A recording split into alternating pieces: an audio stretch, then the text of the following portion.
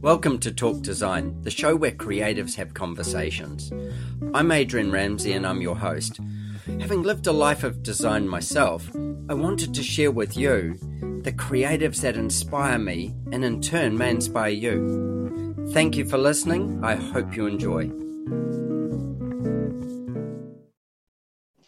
Hi, I'm Adrian Ramsey and I'm your host on Talk Design. I started this podcast because I wanted to share the journey of design that I've had and that many others have had. And I find it inspirational talking to people globally about what makes design tick and what makes design create a better world for others.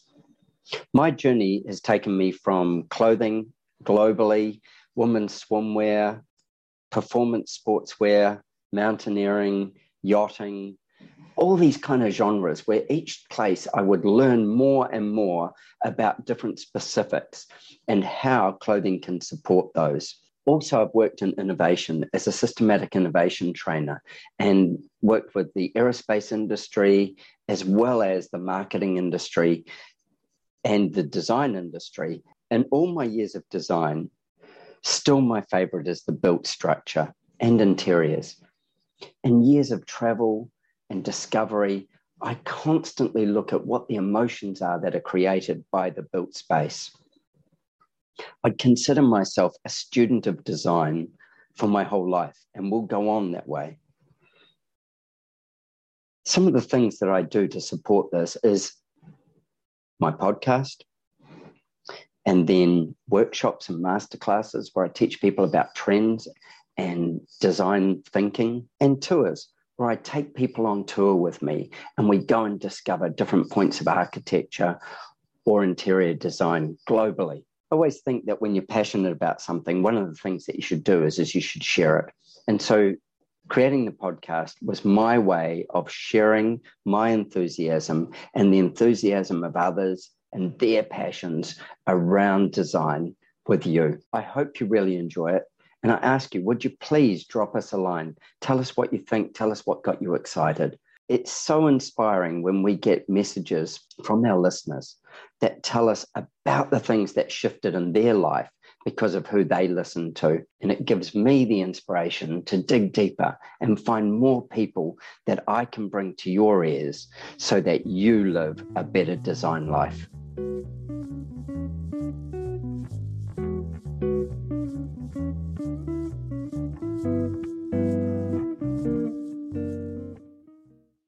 My guest on Talk Design today is Dulcie Horwitz. Now, Dulcie has a wonderful architectural firm in the LA area. It's Horwitz Architecture and Design. Her work, you'll find it in Santa Barbara. You'll also find it in the LA area and south of the LA area. Her niche that she works in and the piece that she's so passionate about is residential homes. I was going to say resi, which is what we say in Australia and New Zealand. I was going to say resi, but it's residential homes. And in there, it could be remodeling or it could be a new home. It doesn't matter which.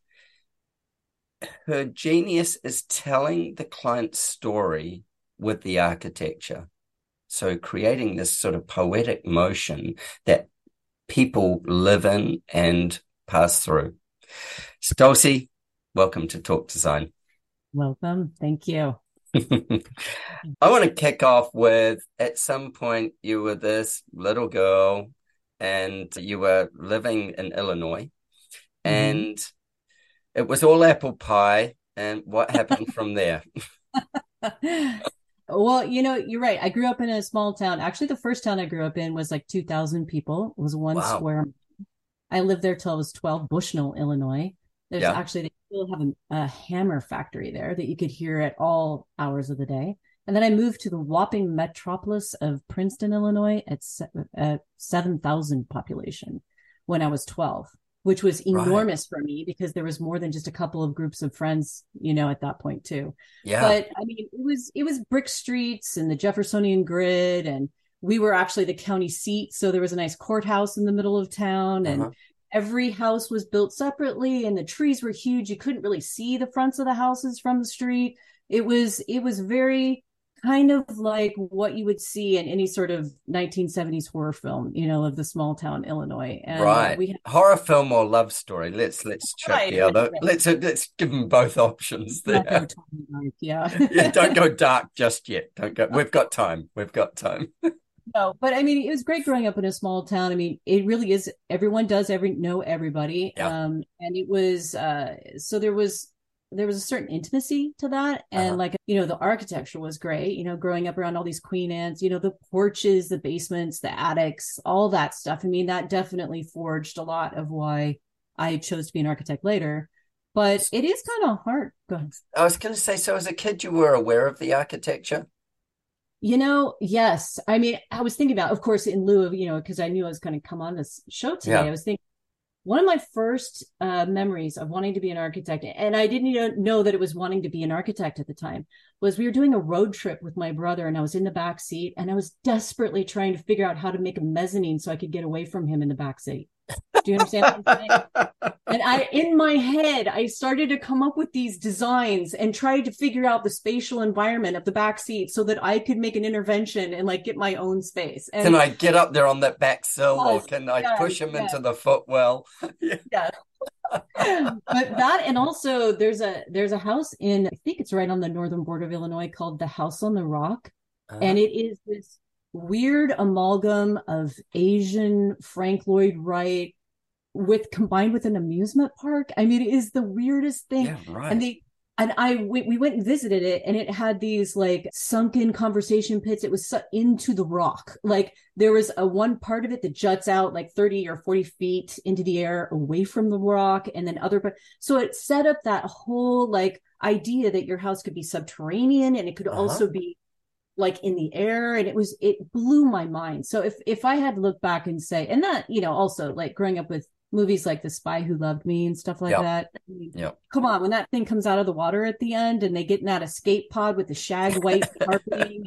I mean, these are the things, these are the things that made me want to be an architect, or I set the tone. Set the spatial awareness and that you were seeing something.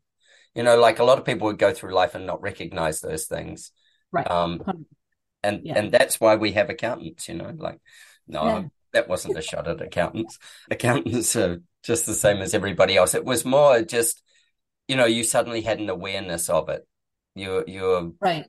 Yeah, visually and emotionally aware of what those spaces could be and do and stuff like that from a young age.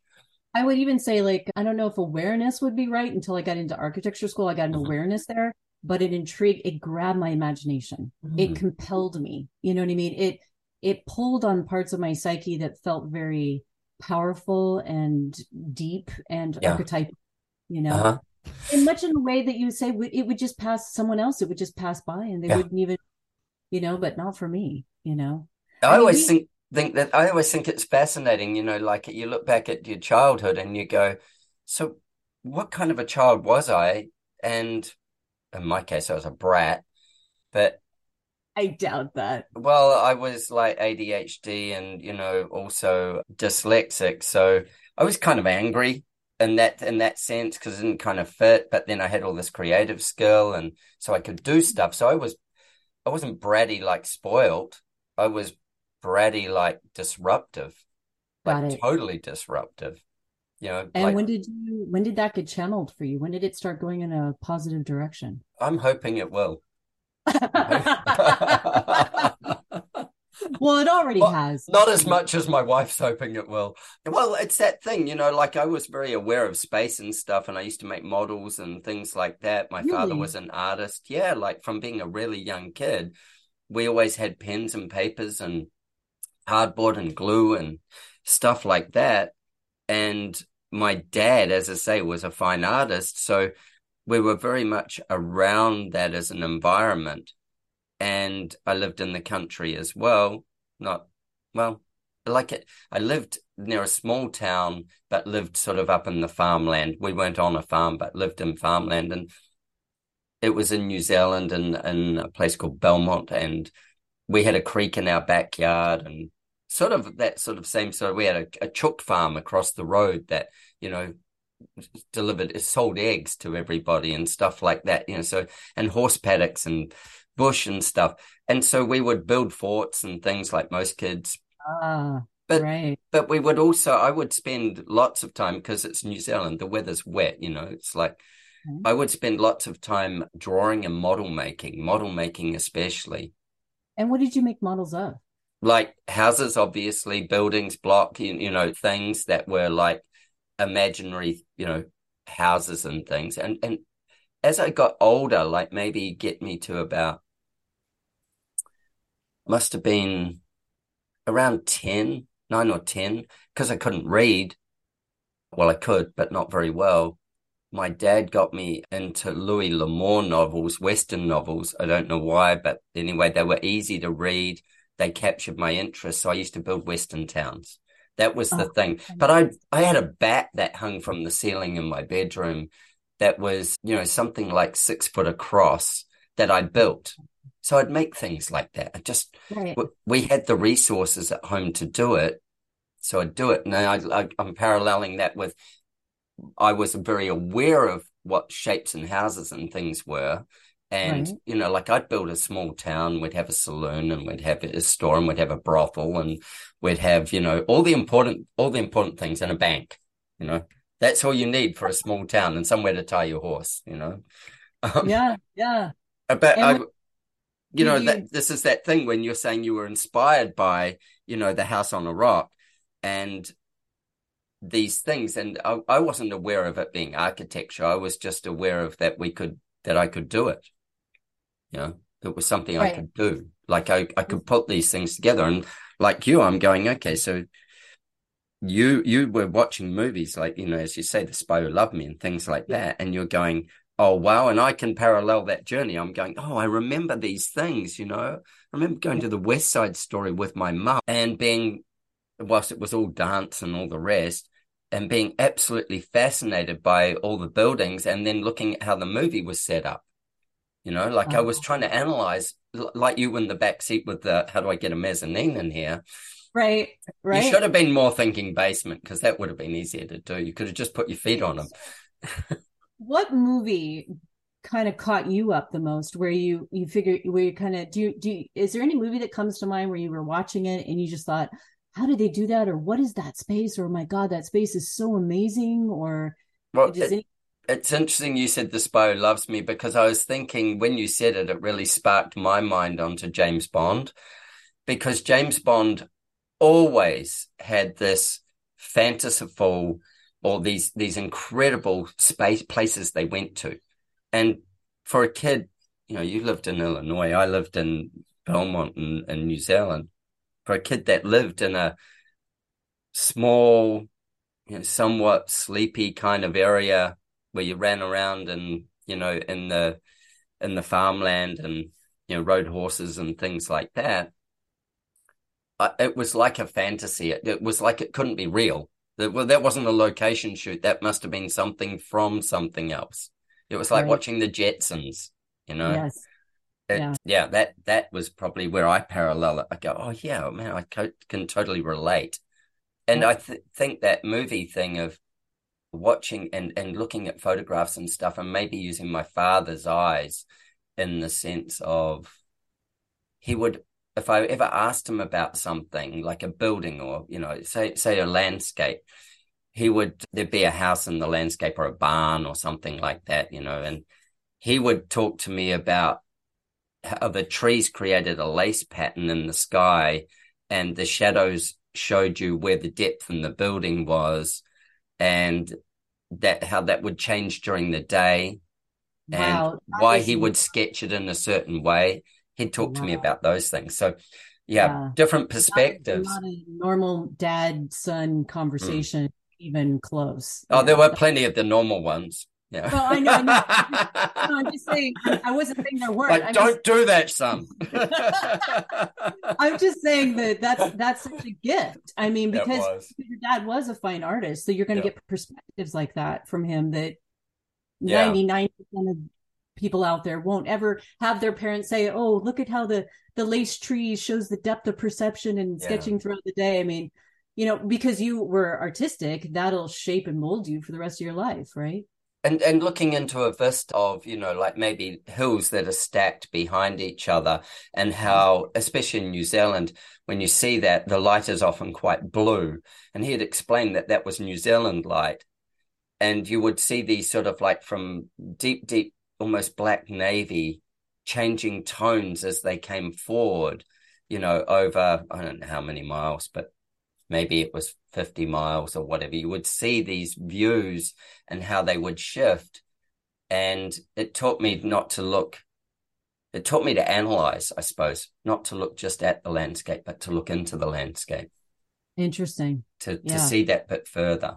And then, then houses and stuff and buildings and what they did in the landscape, and how, you got to observe how people shaped the landscape. Just amazing. But similarly to yours, you're out there looking at all this stuff. You didn't necessarily have somebody pushing you down it. Yeah, tell me, your mum. I didn't. My mom was a clinical psychologist, and my dad was a lawyer. He passed when I was young, but my mom, I mean, she's like Mensa smart and all this other stuff, but she's not creative. So, but definitely exposed, very theatrical. So it would take us to plays and take us to, whatever. So I was always, and I knew I always needed to do something creative. Like, I don't think there was even one moment when I slightly entertained like becoming a doctor or a lawyer or anything else. I knew it would have to be in the creative world. So. Right. That's interesting. Yeah. So then this kid that was in Illinois, and then tell me what happened next. Well, this kid in Illinois, of course, wanted to be a movie star. I mean, how trite, right? So somebody has to be one. Someone does. Why not me? No, I did. I mean, I had some success in Illinois in high school. It was like state champion first reading and some other things. And then I spent a summer at Williamstown Theater Festival in Massachusetts.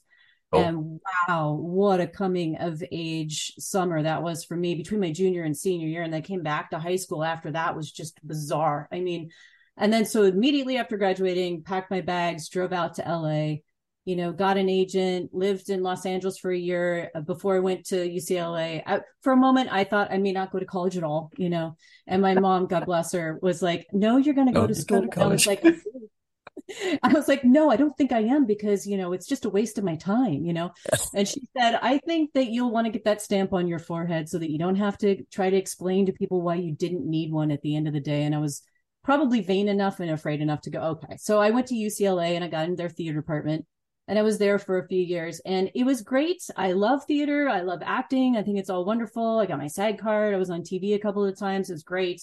But, there were other things that I could do. And that particular life was really arduous in ways that, the other arts maybe are not, So I pursued architecture and said, I'm so grateful that I did. Yeah. Because now my drawings can take the heat, and it's not you physically. It's a critical level. I mean, still it hurts. Like, if you do something and the client's not like, oh, that's amazing. If they're like, that's kind of slightly disappointing. It still stings, but there's a level of separation. But you can fix it.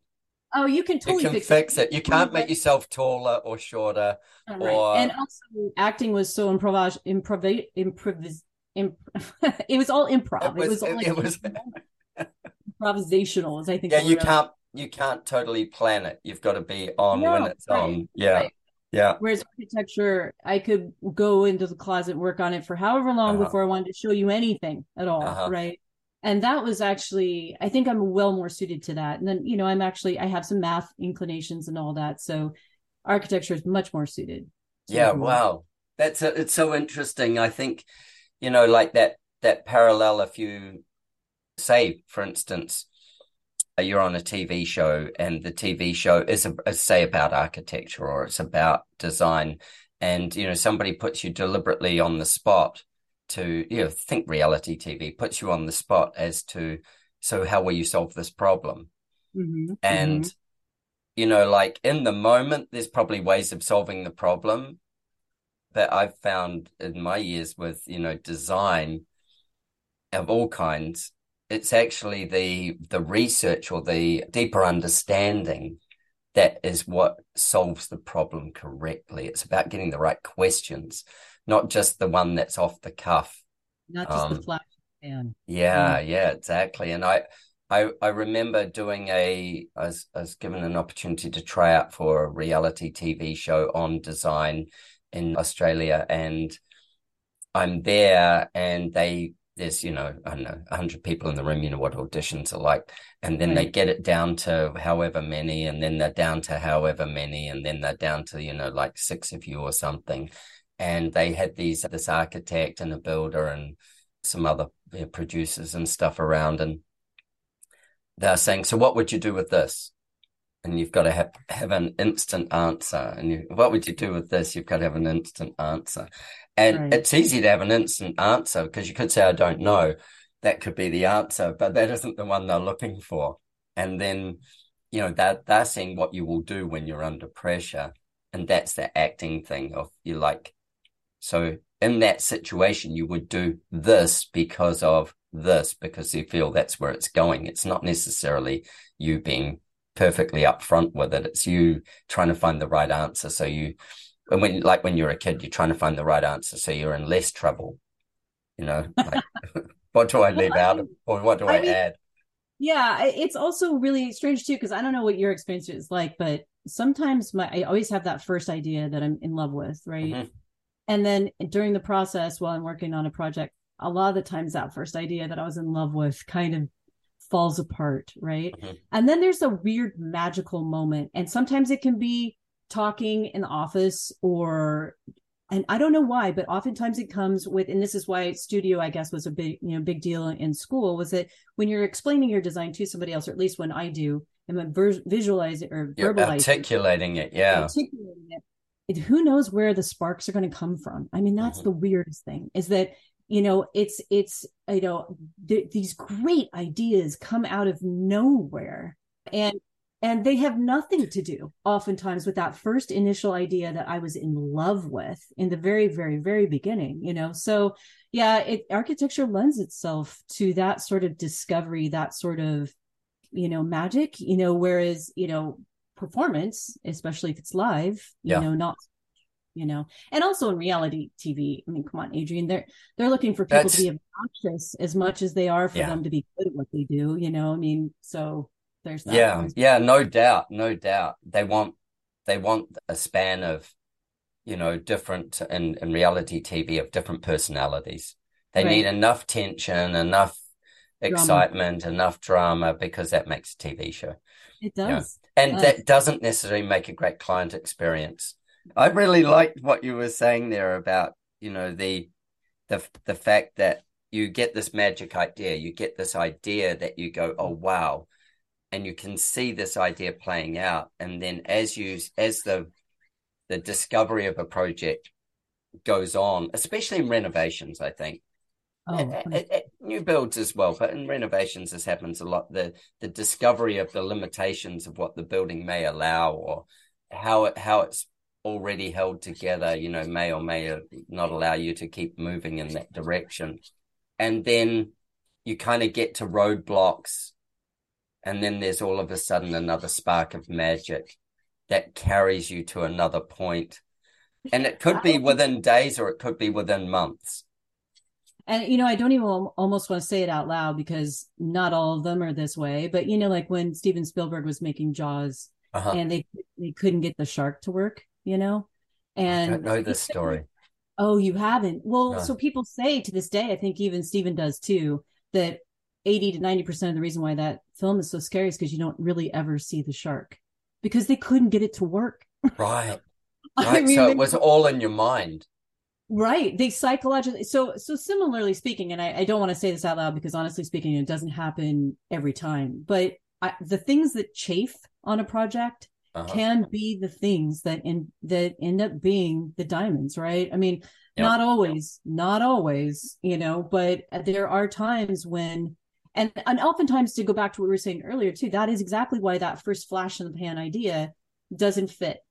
because there are some things that come out of that juxtaposition, that strife, that chafing, that speak specifically just to that particular project and that client in that moment with that budget or whatever it is, Yeah. All the constraints that in the first moment you don't necessarily you can't always be, especially in a renovation, aware of all the constraints. Right, and then those constraints show themselves along the way. And as they show themselves along the way, it's very easy to end up in a process where you just keep modifying. And I always love it when I think this is being rigorous in design, is when we just take a fresh sheet of paper and go, okay, we know all the constraints now. We're very aware. And everything that we were welded to, let's now throw it out. And let's just draw like we've just arrived again. And where's our magic? Well, I'm impressed with you, Adrian, because it takes a lot to be able to do that, right? It takes a lot to be able to let go if you've been trying to shove the round peg or square peg into the round hole. Hammer it, not shove, hammer. Hammer. It will fit. It will fit. It just needs me to hit it harder. Yeah, no, I mean, that's great. I mean, if you can actually get to the place where you can absolutely let go entirely. But again, that just goes back to that first point, like, on the design show, they want you to have that idea. And no, to be honest, some people are very wickedly talented and their first ideas sometimes are brilliant. I mean, they're absolutely brilliant. But oftentimes in the real world, like with real clients that really want it to be about them, maybe and less about the artiste kind of thing, it really does come from getting to that place where you've got the blank piece of paper and you're willing to just throw everything out and just go, okay, let's see it fresh, I think there's a lot of clearing in doing that. And go back to the thing that I put it in your intro, your architecture, your niche in architecture is to tell your client's story. And so there is certainly, architects and designers out there that tell their story. And then there's architects and designers who tell their client's story. And in telling their client's story, they're looking for all the nuances and the personality that a client has, and then the emotions that person carries. And then how does the architecture respond? First of all, how does the environment respond, the land and the position and all the rest? How does that respond to what the structure's got to be, whether it's new build or currently built, and it's a remodel or renovation and additions and stuff. There's that. And then there is that next step, which is, now that we know what the regulations and the environment is asking us for, what is the client asking us for without them even knowing they're asking for it? I know. Oftentimes it's hidden gems that they didn't even know they were carrying around. And that's our job. I mean, our job is to peer into that and to pry it open and kind of dig it out. A lot of times clients will show me a Pinterest picture and they'll, oh, I love this, but they don't know why. Right. But you and I do, because we've spent decades analyzing what it is. What is it? The light? Is it the space? Is it the materiality? Is it the kind of the texture of the, the surface? What is it? The spatial sequencing, we can tell, because it's our trade, but they can't. They can't. No, they it just feels right for them. So I look at that and I go, first of all, you say you love it. What emotions it bringing up for you? Is it, would you love it in the morning? Would you love it in the afternoon? Would you love it in the evening? Would you love it on Saturday or would you love it on Tuesday? When would you love it?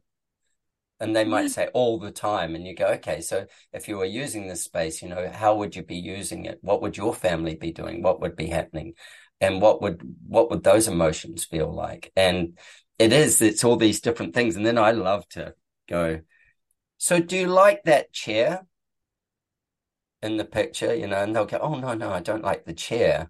And you'll find out that they love, like I don't know, the height of the window or the cat in the corner. That is actually the magic piece in the picture that made them feel really good.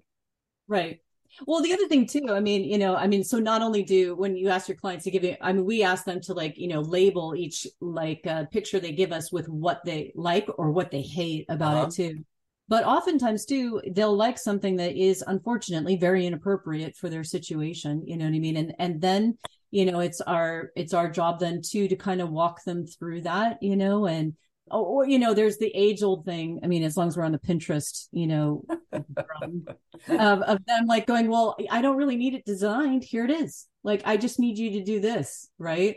And it's our job to go, well, that's a great start. That is fabulous. Cause it is, it's very difficult to design for a client that can't recognize what they like or don't like. That's a hard task, but then it's our job to just go, okay, well, we're going to have to reorient everything so that this is there and that is over there. And is that really what you were thinking? And then, so sometimes, it's such a journey. Yeah. And keeping the more you discover them and their personalities and their quirkiness, each human's so different, yet we're all so similar, but we're so different in our little quirkiness and the way we want to behave. And so often I think with architecture, people project themselves into a space that doesn't yet exist. And so they are imagining themselves in something that they've imagined. It doesn't yet exist. They haven't ever experienced it before. They may have gone to their friend's place and gone, oh, I really love this about my friend's place. But more often they've seen a picture and they're imagining themselves in that picture somehow. And they haven't ever really experienced it. Right. But I have to say that even if they haven't, this goes back to our talk about film, right? Yeah. Even if you haven't experienced it, if it calls to you, it calls to you still, right? So, that's the thing is that, it's two-dimensional. I get it. One of the greatest things I loved about Victorian, and yes, I do like Victorian architecture. I'm going on audible record as saying that I like Victorian architecture. But one of the things that I love about it is just the fact that there's foreshadowing. There's when you look up and you see the turret or you see the windows, at the top of the house. And I think to myself, how do you get up there? I've not been up there. I'm sure that the weird thing about that is that I don't even know the experience of being up there is cool, but being on the ground and imagining myself getting up there or imagining myself being up there, sometimes that is a very tangible part of architecture. The imagination of the route before you even get there. If you give that to your client, you are, which is why, okay, if we're going to talk about the Farnsworth House, which we may or may not. We will, because it's rooted in Victorian architecture. Right. It's a natural cousin. So the point of that is that sometimes the minimalist architecture, let's say the Barcelona Pavilion, and I know I'm street cred all over the place right now, but where it's so easily understandable, there aren't layers, there isn't a narrative, there isn't any discovery necessarily. It's a beautiful composition of materials and light. Don't get me wrong. No, I'm with you. But to go back to your comment about, yes, you're right. Most clients are just looking at a picture and they're thinking about what they think they might be like if they were in the space, and they haven't even been. It's like a travel brochure. Yeah. They see this amazing beach in Thailand and a travel brochure, and they dig deep into their pockets and, jet the whole family there. And then they've got this preconceived experience of what it's like. The only good thing about the beach in Thailand, other than the experience of being there and doing all the things you might do, is that you can leave it. You don't have to live in it for the next, 10 or 20 years. And so this is that responsibility of rigor in architecture and understanding, I think, the client and also the site, so much the site, understanding both those things so that you can get the best out of it. It's part of the joy. It's a big part of the joy, how do people live in those environments? So tell me about, you were talking to me earlier about the poetics of space. Yeah. And how it influenced you so much in your journey. I got to step back a tiny little bit because, I come from Illinois, right? And I'm surrounded by all these Queen Anne Victorians, Yep. so funny. My friends in California that grew up in subdivisions, they're like, well, what do you mean every house was different? You mean a different developer did every house? What was going on with that? I know. They were built one at a time, Yeah. We didn't put a gate on the front and go, okay, the color palette is X, the roof shapes are X, and right. Yep, and there's 8 different facades. Right. I mean, honestly, that wasn't even a thing until after Levittown or post World War II. You know what I mean? Housing wasn't really, maybe it was in certain areas, but on the whole, it wasn't constructed that way. Houses were one at a time, mostly. Yeah. I've got a question. I want to interrupt you with this, and we'll come back to where you are. But I've got this question so take what we just said then about, these kids same age growing up in, say, California, where they grew up in subdivisions and this urban sprawl of subdivisions, right? And and it created communities of another kind. And then take it like how you grew up and how I grew up, where we lived. I didn't grow up with any architectural merit around me. The chook sheds across the road, maybe not so much, and the houses were sort of just very regular houses. However, different shaped roofs. Some were 2-story, some were single-story, these things. There wasn't like any period architecture like you're talking about with Queen Anne and Victorian and, those kinds of things. So we didn't have any of that around us immediately where we lived. You just had a dad talking about the lace pattern from the tree. Yeah. I was lucky. On the barn and yeah. The blue quality of the New Zealand lights. Yeah, and the bird song and the the sounds of the trees and stuff like that. Yeah, my mother was a speech and drama teacher, so I did have a fair bit from her as well. When we look at those things and we look at like a subdivision. And today you see, we call them project homes in Australia. These are homes that are, developer built and they're just laid out through these, through these subdivisions. None of them, and this is when people say to me, why do we need a designer, or why does somebody need a designer? Just the builder can do it all. We'll just buy this project home. None of those homes are designed for the orientation of that site. None of them. They're all designed for the facade to the street. Yep. So when we go back, and this is my question, when we go backwards into those Victorians and those Queen Anne homes, were any of them designed for the orientation? It's a good question, and it's hard to say because some of the best memories I have of those homes are of spaces that, certainly the porches were, right? But a lot of them were also meant to address the street. There was an old culture there about hanging out on your porch and watching your neighbors go by. It doesn't exist anymore, and I understand why. It does in Austin, Texas, but yeah, keep going. Okay, all right. So anyway, those spaces most likely probably. The one thing that gets a little blurry is that the trees. My favorite memories are of some of those second, third story balconies that when you got out onto them, you're in the treetops, and the trees were huge, and it kind of felt like another world, like you were in a tree house at that point, and it was like nothing like being like you.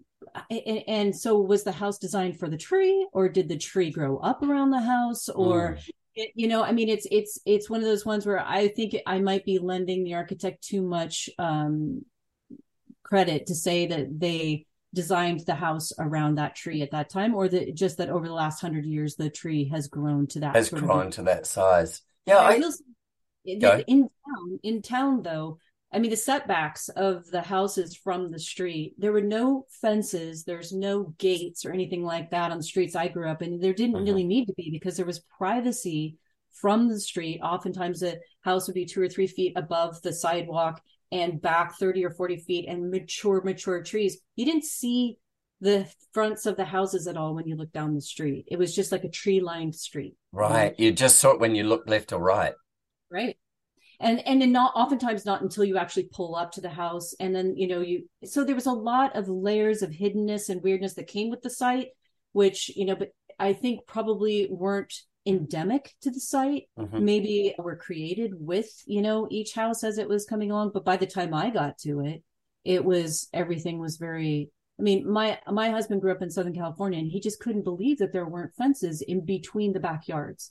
Like everybody's backyard just kind of melded into each other. And, he grew up in a place where your parcel of land was very identified, but there wasn't anything but that 6-foot code required fence. Yeah. There were. I'm with you. It's something that fascinates me, and part of talking to so many different architects and stuff, it's not a question I ask often enough, which is, at what point did, I think the general public, and that sounds like I'm saying they're not, that there's better and worse, but people, when they're not aware, they just take what they get. And then architecture has responded to its site over the years for many, many years. Yet so often residential homes have been built with a facade to the street. They're addressing a street, not necessarily the environment as much. And I'm going, at what point does that shift? So we're talking Queen Anne, Victoria, and then you talk about Farnsworth House, and you go, oh, okay. So at what point did each of these things, earlier before we started recording, we were talking about, Frank Lloyd Wright's work, and I'm sure you've been to Falling Water. Have you? I haven't. Oh, okay. We'll have to go together. With Falling Water, it is built only to respond. Well, not only to respond. It's built totally to respond to the site. And then, but also with his precepts too. 100%. The ones that you were talking about as well. I mean, it's a love of materials and light and height and all that stuff.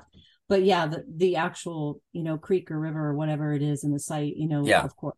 So where does the, in the scheme of architecture and design, where does the general public, as I said before, where is it that they actually get to experience that difference? And so they, employ somebody like you, and you take maybe something that, maybe it's a renovation that existed in one way, and then make it re-engage in a whole new way. I mean, it's a question of, I thought you were going to go down the road of, when do you think it changed? And I was. Yeah. Where did it change? Or has it changed? Let's go there. Well, I hate having to tell you this, but I think it's an economical one. It's kind of like saying, oh, please, I know this is reductive. So just hang with me for a second here. But we'll work through it. Right. I don't mind shopping for my clothes at chain stores. Okay.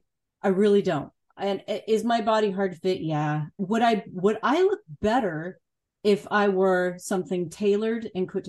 No question. Zero question. Do my predilections lie in that area? Well, as a designer, they kind of do, but not enough. Right. So for some people, getting a bespoke, suit it's the world. And does it fit and live with them for, is it an investment? Of course it is, right?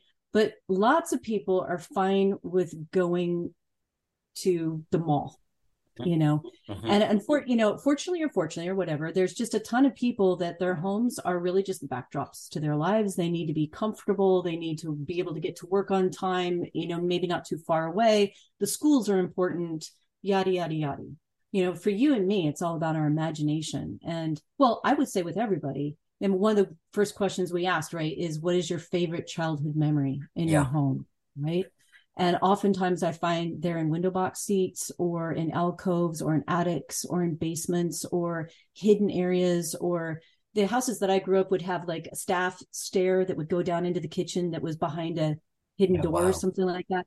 Spaces like that, where memories are housed and created. And to answer your question about Gaston Bachelard, it's all about this, right? That the house is the basement talks about our, the cellars and our mysteries and our earthenness, and that, the alcoves is where we house our memories. And that when you have those alcoves to go back to, it reverberates your imagination and creates a whole other life for you. And that if there are attics, that's your aspirations. And, so the poetics of space and stuff like that appeal to me, obviously. And I am willing to pay for them like a bespoke suit, much more so than, I would for a tract house. When we were first buying a home, my husband and I used to say that tract houses were Satan's candy, because you walk in and it's dialed out and it looks good and you can afford it. Yeah. You're like, oh, yum, yum, yum, yum, yum, yum, yum. I mean, it's okay. It goes bad and it tastes bad like Doritos like 5 minutes later, right? Yeah. But when you first walk in, because everything else, especially here in California that we were looking at when we were trying to buy a house, was just insanely expensive and not very, it was awful. And all of it was built after 1960s here. It just, coming from the Queen Anne Victorians that I came from, it just was desolate. And then you'd walk into a tract house and you'd be like, but you knew it had a veneer. Yes. Well, I think this is the thing, and there's the ability to mass produce them more inexpensively. Often I would talk to people, and I'd say to them with a project house, the difference between if they employ me to do something and if they use the project house, and if their budget's this X amount of dollars, just the fees from us and the engineer and all these other things that they're going to experience is, which room don't you want? Correct. And we are all about showing them that if you can let go of that room, you'll have a house that's 1,000 times better. There's the key. That's the answer, is like, this house will live with you and you will live with it, and it will live with its environment. And we don't need the room. We don't need that one room. We can do it without it. And what we can do without it is create these, you said it before, alcoves house our memories. We can create these magic moments within the structure that create tradition, create memories, and I want to say emotional holds. And like you said, I love that. Yeah.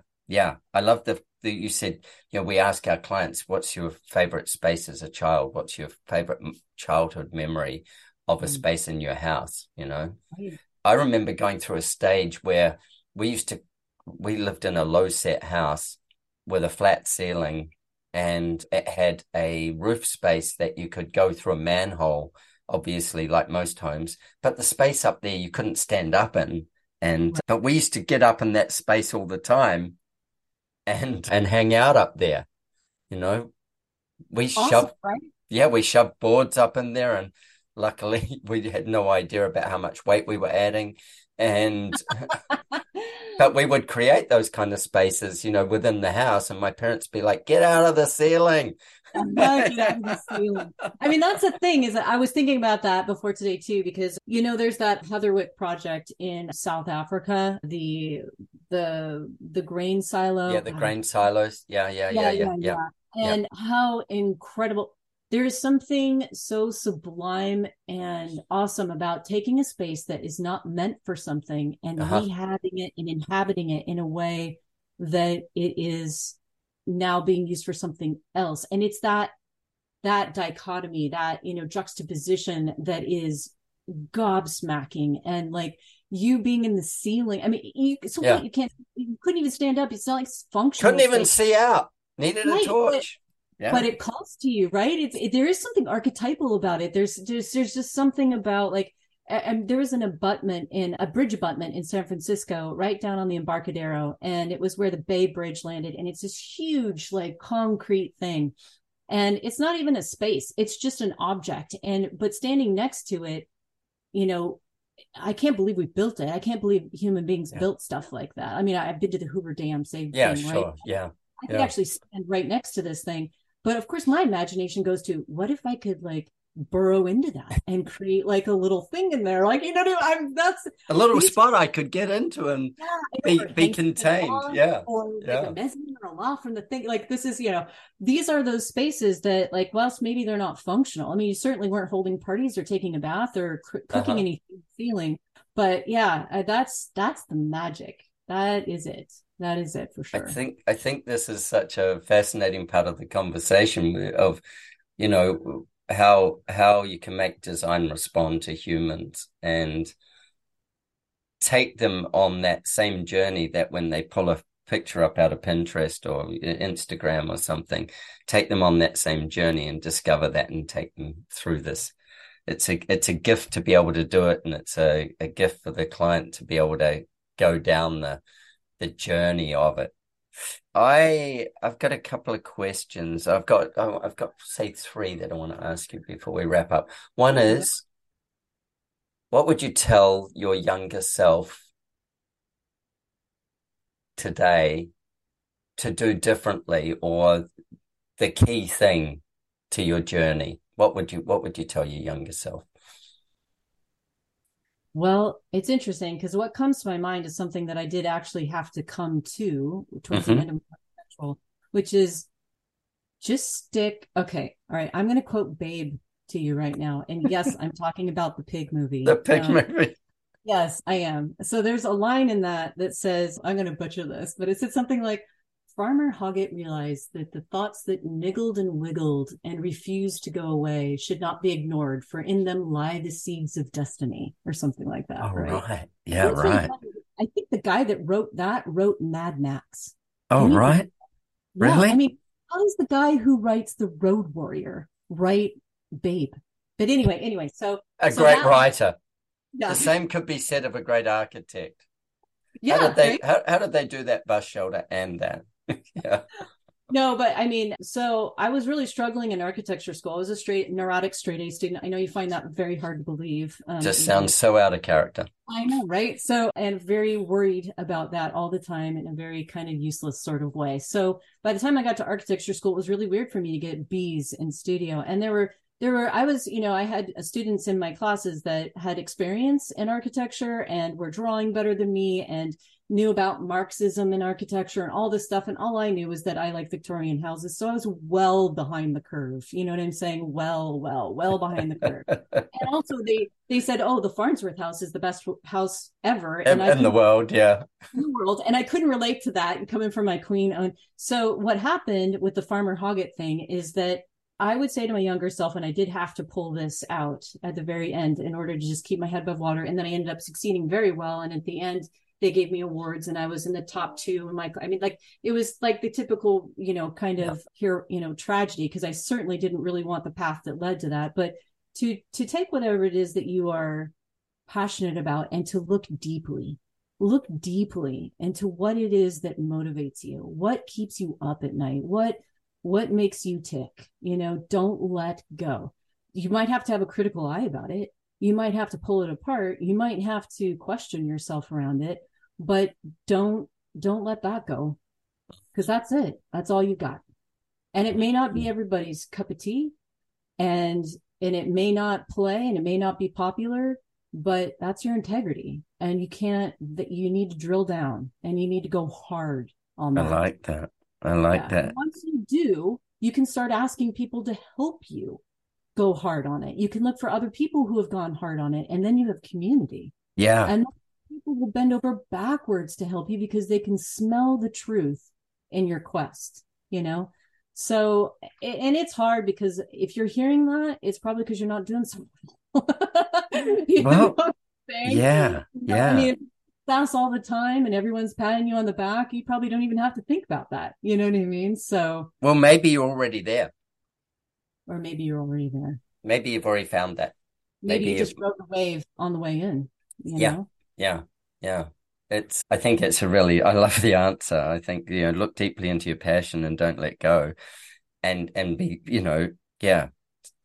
smell the quest in your truth is just so it's so true it gives you the ability to be rigorous and to be determined and to not give up so that back then forms who you are now and how hard you want to work at what you do now to create for your clients, to give the gift away that you have been given and then developed. I think that's right. really. I mean, then you can skin your knees and it's okay.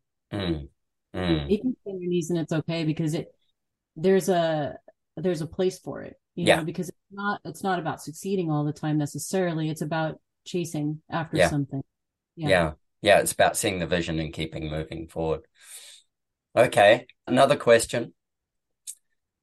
Which one am I going to do first? I'm going to do anticipation. In your home now, what is your absolute favorite space? Oh, well, I guess I'm going to have to say the kitchen booth. The kitchen booth? Yeah. Yeah. Yeah. I mean, it's hard because of course I've designed my house. So there's a few different spaces toggling around in my head, but the kitchen booth is where we hang out, right? It's nestled. I've got some paneling around it. I love Charles René Mackintosh. And I've basically ripped off a lot of his details from the Hill House where he puts stained glass in the paneling in the walls, you know? Yeah. So we have this nice little area right off our kitchen, or kind of it's part of our kitchen, that is a booth. It's a horseshoe shaped thing. It's so super comfortable. It fits four. There's four of us. Sometimes it fits five. And it's where a lot of life happens. And it happens in a very warm kind of nested, comfortable, but also kind of bits of beauty are in there too, you know. And the shapes of the ceiling are all vaulted and stuff like that. And it's kind of like, you can see that it was kind of shoved into an area where it's just, I would have to say it's an alcove. It's an alcove. Okay. And what emotion does it give you? Well, oddly, you know, the first one that comes to my mind is warm stability. Okay. That's not sexy. How come I didn't think of something else?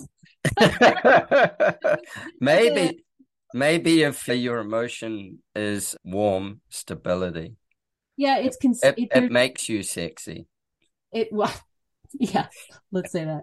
Let's just say that. Well, maybe what it does is it actually just gives you a sense of place and purpose and home and safety.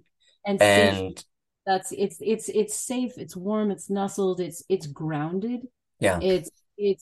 I'm very kind of, my energy is very kind of all over the place and up high and out, right? So then the thing that would be the thing that would be good for me, and my husband's completely the opposite way, right? So then good for me is something that is very grounding and very calm and very purposeful, but also beautiful, but warm. So that's how I feel. Also, with it having it being an alcove, it has protection around you. All sides are protect. Well, not all, but with a window that also looks out too. So it's nice. Yeah, there's something really special about that. And these are the moments that you create in architecture for others, but also for yourself. I think it's really lovely. It's a great answer, by the way. Great answer. Really, really like that. And I can imagine, you know, that piece of community and family and stuff sitting around in there. And I mean, you can imagine all the memories, right? Oh, yeah. All the photos, when the kids grow up in the booth, you know, I mean, all these, my youngest son, Sam, went through Godzilla phase, and he would have these, like, you know, Godzilla toys, and he would get like the tiny little cars and make the village and have the guy. And so I picked that on the kitchen table with him in the booth, like, you know, that kind of stuff, you know? Yeah, it's very intimate. Like, it's really intimate space to be in. I love it. Love it. Okay, last question. Last one. This is it. This is the big one. You've got one project left. What would it be? This is it. You can never talk about it, do anything else. You can't do another project. You can't advise on another project. You are done. This is it. Done. What do you choose? All right. Well, I'm going to say the first thing that came to my mind, because it's the first, you know, it was my mind went there. It must be true. It must be true. It can't just be that I had a brain vision, right? Okay. So I would have to say that I would love to do a house that is partially submerged, but very kind of glassy and modern, but also sunken into the earth. So like think Tony Stark, but also Emilio Ambaz, if you know who that is, or you know, I mean, like these kind of that have a subterranean part of the house that's back into the, and of course, all very John Lautner. If someone would just let me do that, you'd stop. If that would be it, you'd be finished. Maybe. Maybe. I mean, Lautner's one of my absolute favorites, you know what I mean? But it would have to have like a part of the house would have to be like I said, sunken and submerged. But the rest of it is very John Lautner and very kind of, you know, where the boulder kind of comes through the window and all that. And oh yeah, it's very connected to nature. Yes, and, but also very buried and very. I mean, it reminds me of the kitchen booth, I guess, in some ways. Like it's very nestled and very like grounded, right? Yeah, and then also very aspirational and very glossy. You know. So, if there's somebody listening to this podcast that relates to this, yes, Dulcie needs you need to call Dulcie and just flesh this out with her, because she will stop when you let her do it. No. It's something that I think that this is the most amazing thing is often, you know, we do what we do, and if you lined it up and you said, well, if I only had one more chance to do one more thing, what would it be? And because it's so exciting doing what we do, drawing, you know, homes and creating these spaces for people, that you can't often ever imagine stopping. It's like it's ingrained in what you do. It's just like, how can you have like 4 or 5 things more you want to do? I mean, it's hard. Yeah, exactly. One thing is like, what would yours be? I think, and I've given this question to a lot of people over the years, and I'm really, really, really torn, because the best answer I think that I've ever had was Tom Kundig, who said, I'd start something that I couldn't finish in my lifetime. Oh, wow. I thought, go you, Tom. That's why you're Tom. Yeah, that's why you're Tom Kundig. Because he said, I don't want to stop. I think that my ultimate would be a boutique hotel with maybe, you know, no more than 30 rooms, something like that. I don't know the metrics on hotels as to where the money shots are. So there's certain numbers of rooms that make them work really well, and there'll be rooms when they don't, you know, you'll be overstaffed for what your thing is or whatever. So given I learned that metric, it would be to create a boutique hotel that had probably a lot of mid-century overtones, but very connected to the land that it's in, to its landscape. And would it be isolated, or would it be in a more urban? I think it would be it would be on the fringe of urban, and it would be close to wilderness. It would be like out the back would be wilderness, but out the front could be more community. And it would be on a hill. I know that. It wouldn't be on the flat. I know it would be on a hill. And it would be, you know, almost in that pavilionized type style rather than one big building. It wouldn't be a single building. It would be a spread of space. So again, that it creates separation, but also community, and the community is attached with the nature that's in it, around it, and stuff like that. And it has to have, you know, the right size trees and the right size boulders and the right size pieces of nature, so that birds would come in, and, you know, if it's in the US, squirrels would come in. So these other things would engage in the space, because then you would quit too. Oh, hell yeah. Part of my fee would be a room. Yeah. Well, the funny thing is, they'd say they need 30, and I'd say, cool, we'll do 31. And I'm doing it for free, but that's my room. Yeah. Yep. Yeah, if I'm not in it, we can rent it out, but otherwise I'm in it. Yeah. To me, that kind of space would be fabulous, because you'd have your own space, but you'd have lots of people coming and going, and everybody that comes and goes would get to enjoy that space as well. and you'd be this crusty old bastard that kind of wandered around, and man, what's that make you feel? I don't know what you do.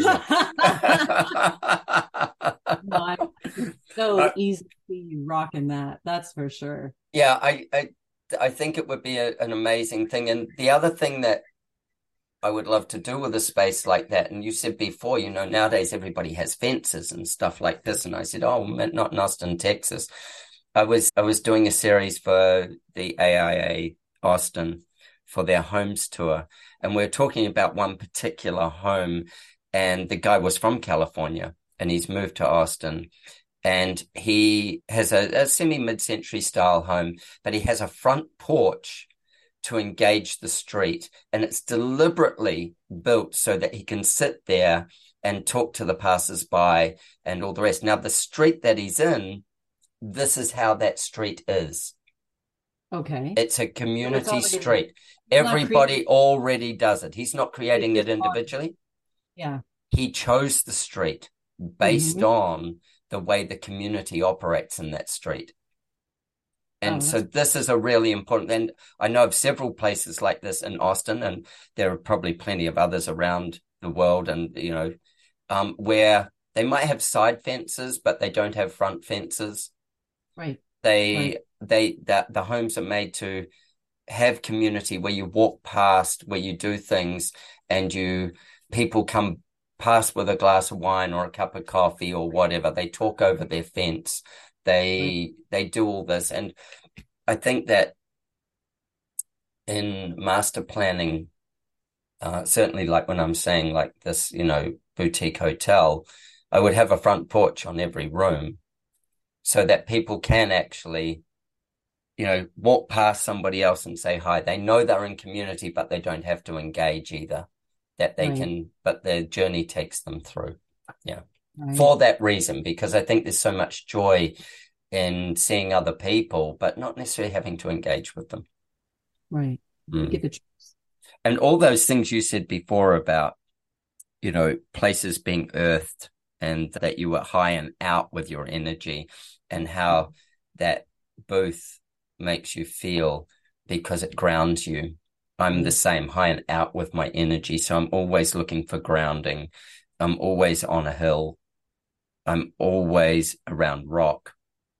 I seek these spaces out because otherwise, I might just disappear off into the clouds. Yeah.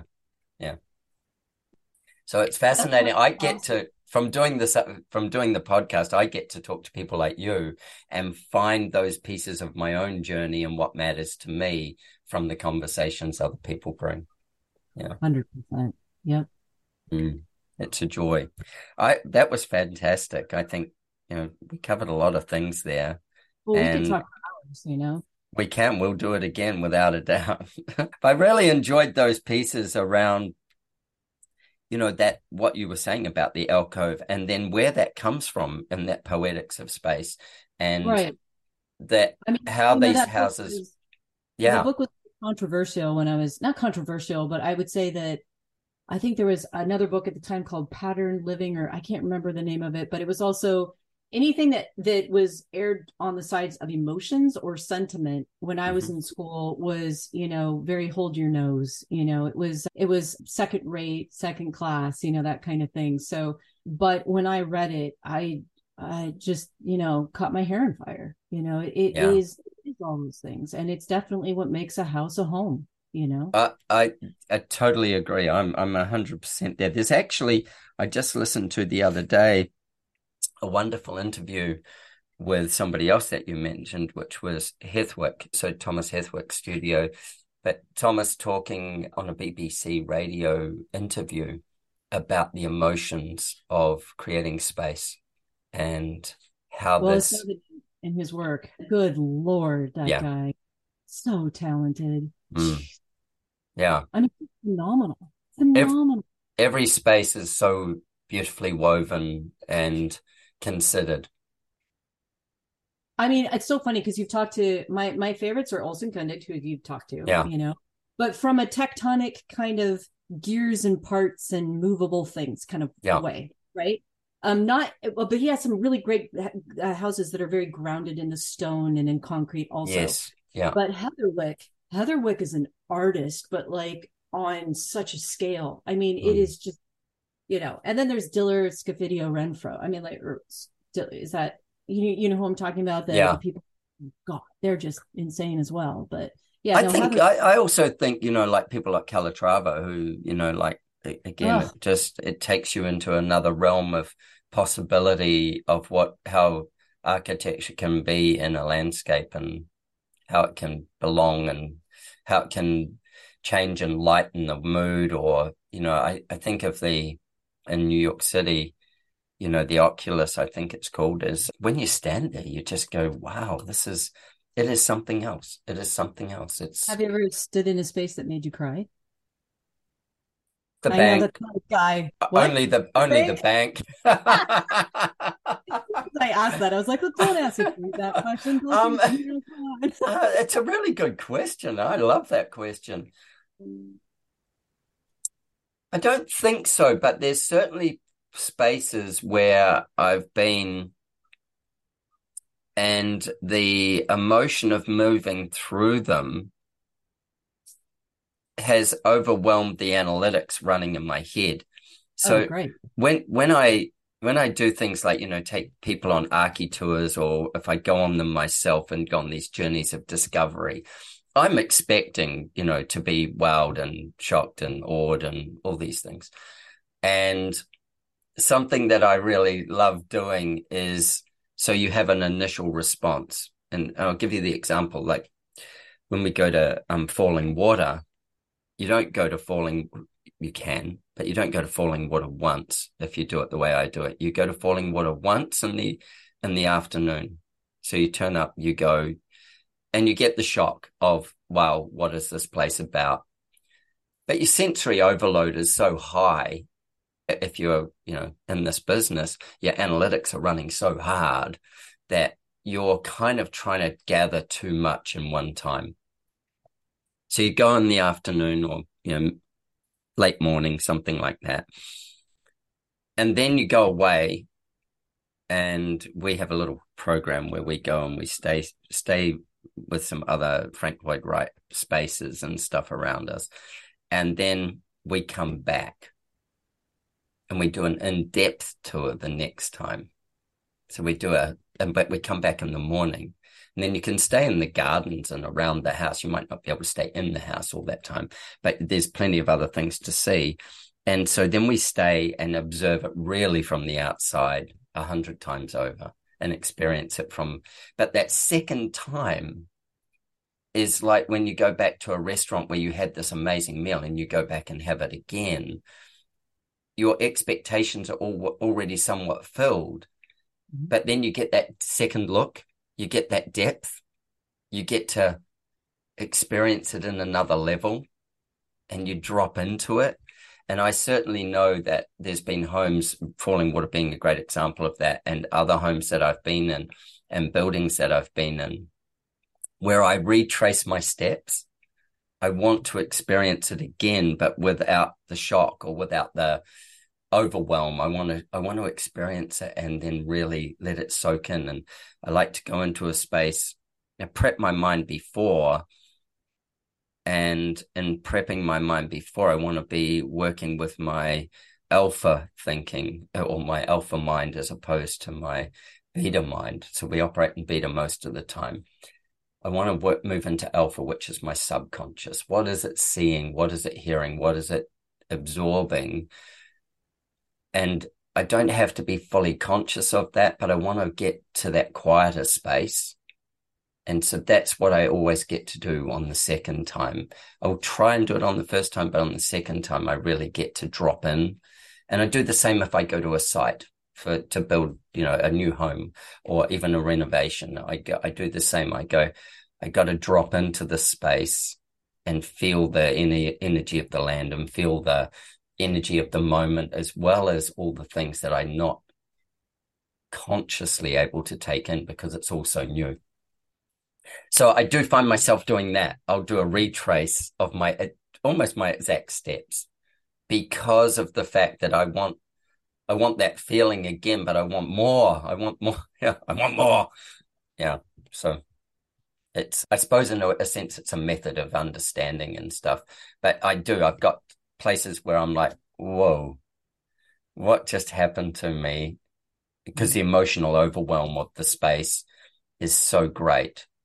The last time it happened to me was I was on a Architects Marketing Institute trip to Barcelona, and we went into the Gaudi's Cathedral, and there was so much to see, and it's so stunning, and we had a guide who was fantastic, and it was just this, how do you take time in this space when it's, you're under some sense of time pressure.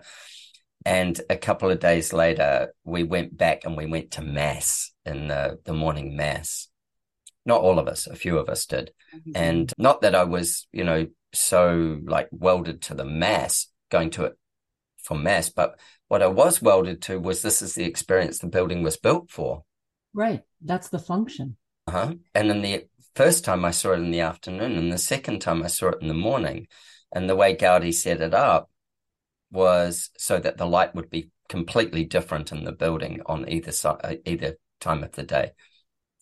And getting to experience that, and again, drop into it and experience the building in its function and what it was designed to do.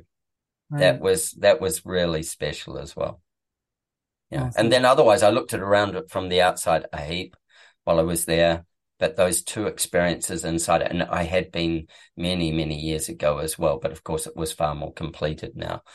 But it was breathtaking, just breathtaking. You can't get it out of your mind. Right. Right. Have you been in one that makes you cry?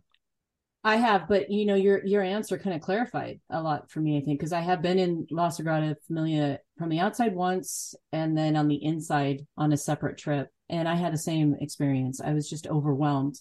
So I think the one that did make me cry is because it was a singular moment.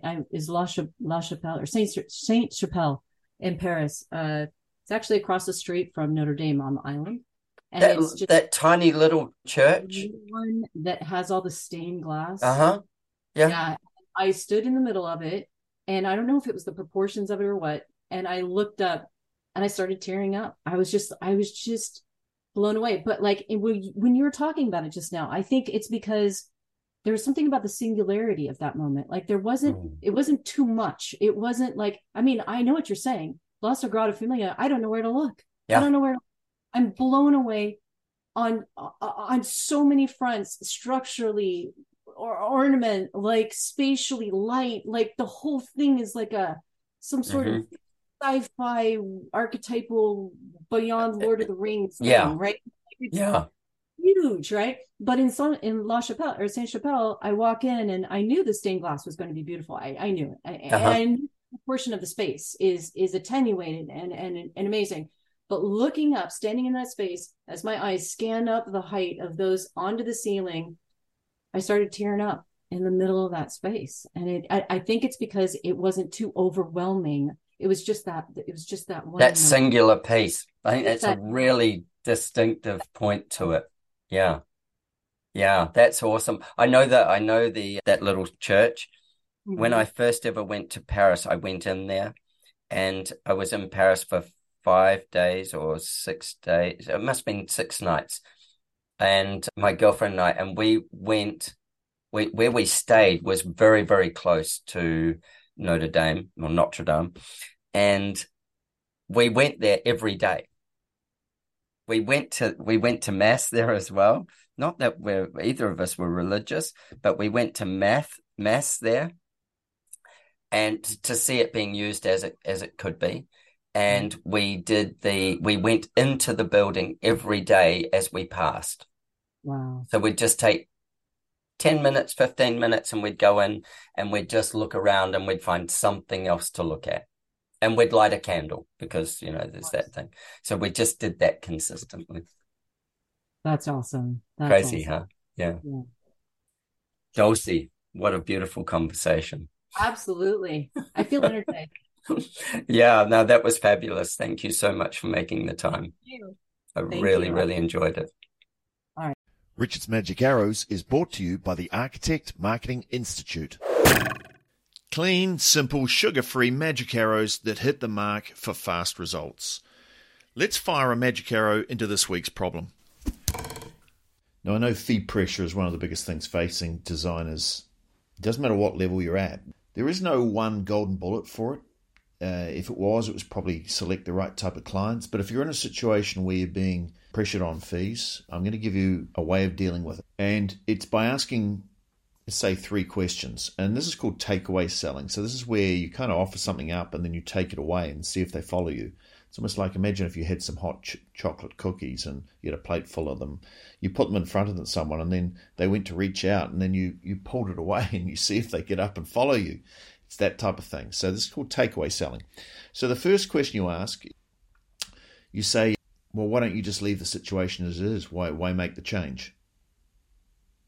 That's an unusual thing for a designer to say. Well, why not just leave it as it is? And see how they answer. And then you might say, why did you want to speak to me? Why did you not get someone else? And see if they follow you. See if they answer properly. And the third question would be, well, why not do it later? Now, by asking these negative questions, you're going to get a lot more information out of someone than by trying to convince them to do it, because by pulling the plate of hot cookies away, they're either going to react or they're not. And if they do react and give you answers and explain why it's important, then what they're doing is telling you how important something is. Now, while these magic arrows are great for fast results, when you're ready to win better quality projects from clients who value great design and are prepared to pay great fees, I've got a special training just for you. Go to archmarketing.org/talk design. Take your magic arrow and fire at will.